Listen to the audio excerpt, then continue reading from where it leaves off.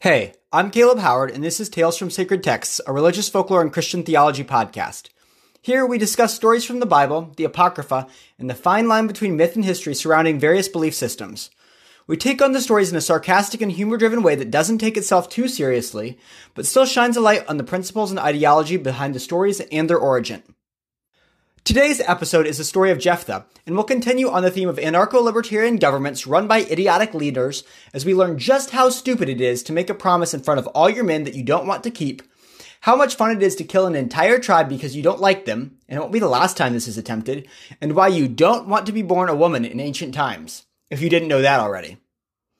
Although I tend to comment on stories at the end, I want to make this clear from the beginning. A lot of people try to talk about how God is unjust because of the stupid things that Jephthah does, as if God approves of any of what's about to happen. That's not the idea behind the Book of Judges. The Book of Judges was written by a supporter of the Hebrew monarchy to basically spin history into proof for exactly why they needed a king, and so the basic point of the book is look how crazy these people were when we had an anarcho-libertarian style of government. It was literally Florida man times 10. The Bible incorporates this book to basically show just how off the rails even God's chosen people can go when they decide that doing whatever they want is absolutely the way to live life. The entire point is, wow, these people are completely insane. Just a couple examples. Samson goes around killing people because they make him angry and ends up tying foxes' tails together and setting them loose in people's fields. Some guys with torches and a loaf of bread end up demolishing a big army because of God's power, and then the leader of that band starts torturing people with briars, making idols, and his entire family line gets wiped out by his bastard son. People run around the country in bands stealing each other's idols and priests and threatening them with death. Trigger warning, sexual assault, so feel free to hit the skip ahead 15 seconds button once or twice. Now's your chance. Okay. A wife runs away from her abusive husband, who wins her back, but then ends up tossing her to a group of deviants who gang rape her to death. Yes, this book is not an instruction manual of what to do. It's a huge critique of letting people do exactly what they want without any moral checks. Anyway, before we get into the story, I'm just going to toss in how this is my 25th episode, plus the bonus Basilisk story, and I'm so proud of myself and how far this podcast has come. I've really made great strides in my storytelling abilities, and I've told so many exciting and interesting stories. I'm really excited to see where the next 25 episodes of my podcast go, and I have a lot of great ideas for new episodes coming up. Alright, now it's time. This intro has lasted long enough.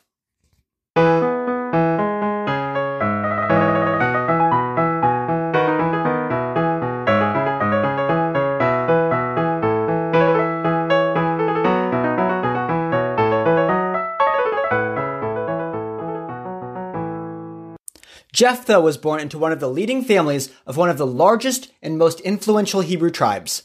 He was excellent in battle, he was courageous, but he had one problem. He was a bastard.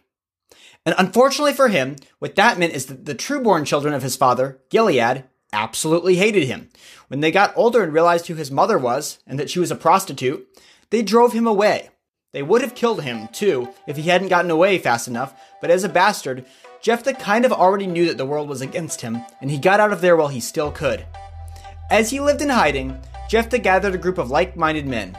Scoundrels, vagabonds, reckless daredevils, people on the run.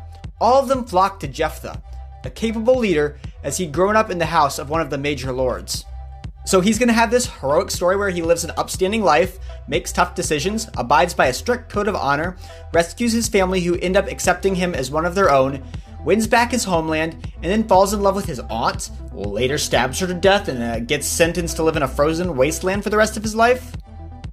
Wait, what in the world was that last part? You had me until the end. No, he's not going to have a story like that. But basically, what happened is that the Ammonites, a warlike tribe who sacrificed their children to be burnt alive and all that kind of really nasty stuff, decided to make war against the Hebrews, and they were absolutely dominating them. Seeing as the Hebrews did not want to see their children being burnt alive, they were desperate enough to humble themselves, get on their knees, and beg Jephthah to come back and be their leader. Jephthah was, understandably, cautious. Why did they want him now? They'd sent him away and tried to kill him. Yes, the leaders of the tribe agreed, we really didn't like you, but we're desperate now. We swear that if you help us win, you'll be our leader. This was enough for Jephthah. He always hoped to be invited back home, no matter what the circumstances were. So he and his gang of scoundrels made their way back toward the land of the Hebrews with the messenger. Jephthah immediately took his new position to heart and started sending messengers to the king of the Ammonites, asking him why his people were making war against the Hebrews. This was just classic ancient world pleasantries. Everyone knew that people made war for just any and all reasons, but this was like the first step at potentially making peace that usually just turned into a huge fight between two stubborn and proud men, which ruined negotiations and ended up resulting in a lot of innocent blood being shed. The king of the Ammonites was very clear. 300 years ago, the Israelites had taken some of his land. Now give it back. Jephthah sent a lengthy reply, but the basic summary was that we took it because you were jerks and absolutely deserved it. If you wanted it back, you should have gotten moving hundreds of years ago, and we took it fair and square with the help of our God. If you want it back, let's test your God in pitched battle. Your God takes land for you all the time. If he's so powerful, let him take it back.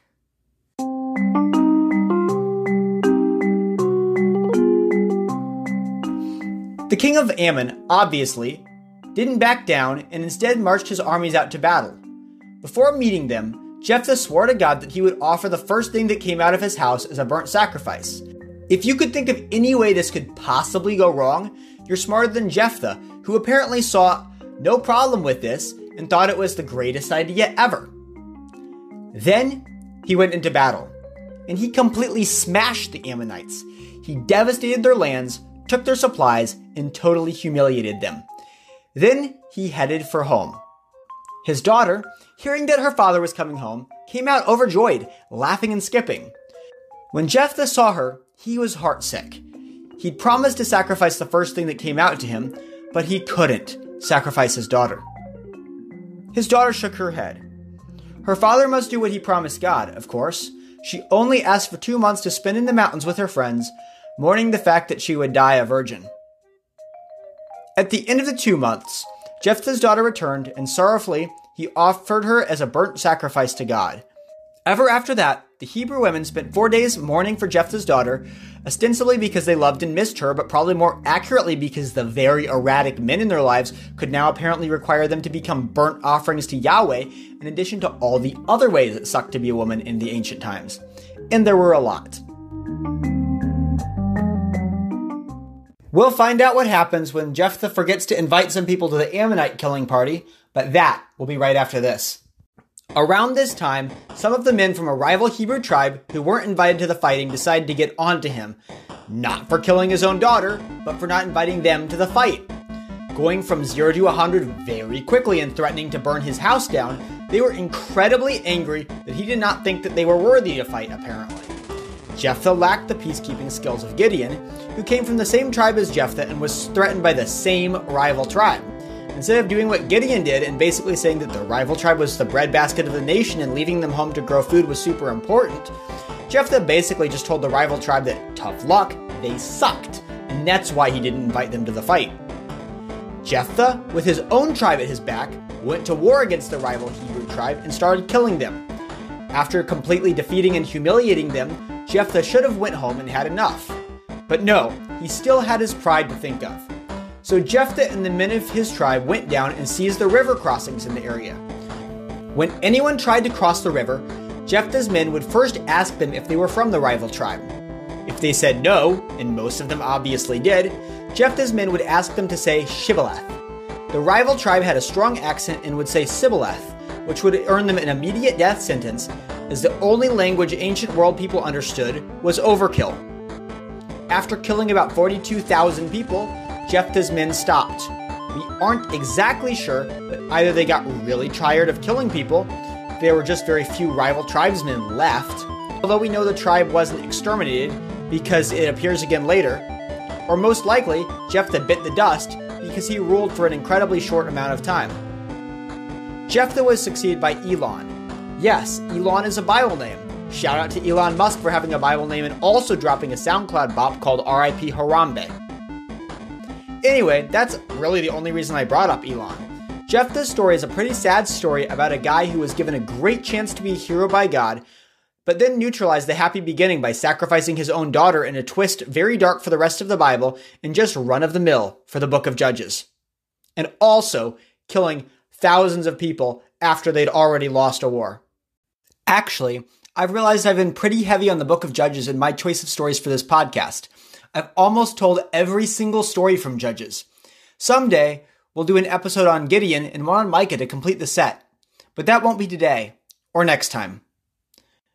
Both the stories today show that God has a soft spot in his heart for cripples, bastards, and broken things. Please forgive me. God arranged it so Jephthah, the bastard, would be a leader of the Hebrews against the enemy people. But what we do after that is our own choice. Jephthah, afraid that people would think he was rash and a coward for not breaking his word, killed his own daughter and offered her to God, despite God saying that human sacrifices were disgusting to him, because he didn't want to lose his newfound position. Jephthah then led his men in killing thousands upon thousands of people from a rival tribe, even after hostilities were over and the rival tribesmen were fleeing. His relentless quest to stay in power led him to do horrifying things.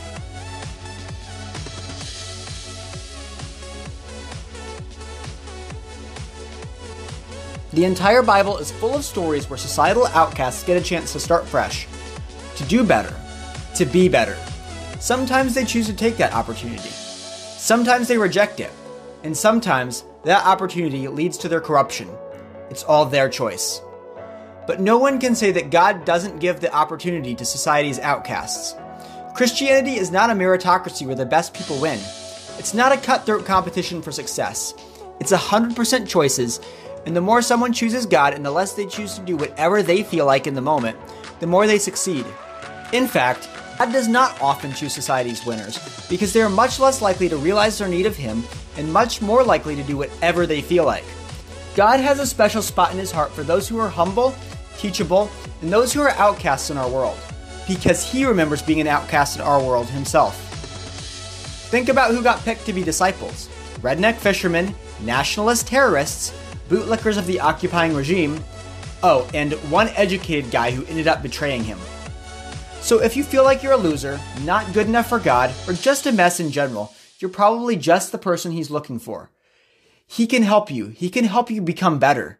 On the other hand, if you're totally competent, God's happy to have you too. Just don't be like the judges and do absolutely whatever you feel like, because as you've seen, it leads to absolute havoc. That's all for today. Well, this is a really short episode, but I've had some long ones recently, so I think everything's just about evening out. Plus, this is a really great story, even if it's a short one. So I hope you all enjoyed it. Next episode will be the penultimate episode of Season 2, and it will be on the golden calf, and we'll find out just how easy it is to make a fun god to worship, and just how crazy everybody goes once some people start dancing around it.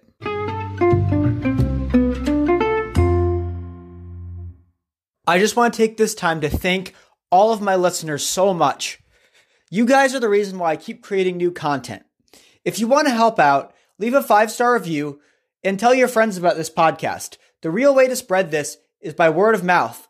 And I really want to get some new listeners to hear some of this great new content that I'm creating. So please tell all your friends about it. Just keep bothering them and telling them they have to listen to Tales from Sacred Texts. That'll work, right?